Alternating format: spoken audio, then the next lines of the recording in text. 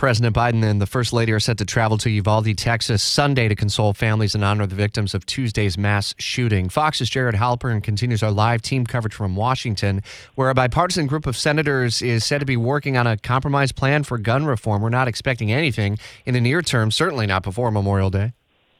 No, and this is one of those issues that is probably going to be debated while Congress is out, right? So you're going to hear a lot of back and forth between a couple of groups that are looking at probably some fairly narrowly tailored pieces of legislation proposals that potentially could deal with so-called red flag laws, where judges can get involved to remove weapons from homes if somebody poses a danger to themselves or to others, potentially an expansion of some kind of background check for additional private sales, maybe potentially a look at age limits on some weapons, similar to what some states have already put into place. But again, these are in the very early stages, and it's going to require a lot of buy-in from a lot of different factions in this debate. As you look at those that are calling for much stronger gun control, those that are arguing that there needs to be more school safety, all of that's going to be discussed by the Senate as they see if there's any sort of middle ground, sort of a sweet spot, if you will, Rich, that can get